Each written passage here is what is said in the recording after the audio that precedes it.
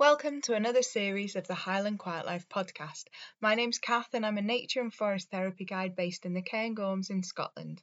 And I'll be joined by my fellow guide Moose, who's on Vancouver Island in BC, Canada, and a host of other people sharing their own personal nature connections. As always, please engage, feedback, let me know what parts of the podcast resonate with you.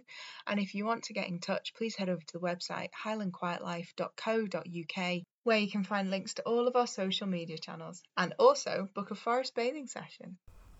So as the old happy and chirpy Kath just said, welcome to the Highland Quiet Life podcast. Please bear with me and hang in here. I'm not going to keep you long, as I know this voice is not nice to listen to, but I could really do with your help. You see that person you just heard?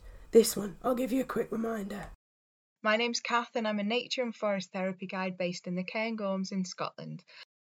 Yeah, that chirpy person. I lost my voice about, nearly 6 months ago, back in the beginning of May this year, which is a long time. And my voice is pretty consistently like this now. And I was having a pretty particularly down weekend over it, and a bit of a downy kind of evening thinking about it and sort of just kind of trying to accept the fact that my voice might not go back to normal, or might not be back to what it was. And it suddenly struck me that I could listen to a podcast and actually listen to what my voice used to sound like, because I lose track now, and because this is just kind of normal, and it was nice to listen, and it was nice to hear the happiness and the chirpiness coming through. And I remember that's happened in the past when I've gone through a particularly sort of a particularly bad few months of being pretty depressed and pretty rubbish, and that's a bit of an understatement. But I remember another body of mine. I have a radio show with my husband on a Saturday night in the UK at 10 o'clock. I may as well give it a plug. It's on spaysound.com if you want to listen. I'll be North American and spell that. That's speysound.com, 10 p.m. on a Saturday. But in particularly dark times in the past, I've listened back to past episodes on the radio to remind myself what a happy, chirpy Kath sounds like. And it was really nice to listen to that tonight.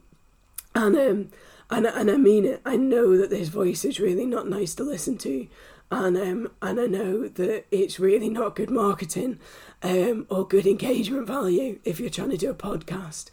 And back in the spring, our last podcast went out in February, with the amazing Ben Page, who had his new book out, and it was great, and that was going to be the start of, as we headed into spring, me doing a load of new podcasts, and I had a couple of new people that were going to do some presenting as well as Moose, and we had a plan, and it was going to be amazing. And then life thought, no, that's not what's going to happen. Something pretty rubbish is going to happen in life. And although as a human being you're going to think that you handled it exceptionally well and weren't fazed and didn't you do well at being an adult, your body's actually going to say, no, you didn't. We're going to screw you up here and affect your voice. And over the months that's kind of pretty much the diagnosis now. Back in June time, I went through the horrible week of waiting for the appointment at the hospital because cancer had been mentioned. And, when the doctor tells you behind a face mask, because we're all still wearing face masks, you tick all the boxes for cancer, so you get an emergency appointment. And a week later you're at that appointment, and within 10-15 minutes that very nice doctor allays any fears and tells you he's pretty confident it isn't. But it also means, what is it then? And the amount of doctors and people that have said, give it another 3 or 4 weeks and I'm sure, it'll be fine. And I'm now nearly 6 months down the road. And that kind of took all the wheels and everything off my podcast, to be honest. But I also feel like everything in me is bursting to do a podcast. I've got so much I want to talk about, and the summer and the autumn have been amazing seasons for forest bathing. I've had some amazing projects with groups that I want to talk about, and I am going to talk about. But this is where I need people to help me. And the only way I can think to do it at the moment is to get other people to do the talking. Because the longer I talk, I'm very aware that it becomes very irritating and annoying for people to listen to. But obviously my voice starts to get worse. So I'm kind of giving a call out for anybody that has been on a forest bathing session and would like to come and chat to me about their experience. Anyone that is a fellow forest bathing guide and wants to have a chat about their own practice and big up, their own business and their own practice that they're doing, give me a shout.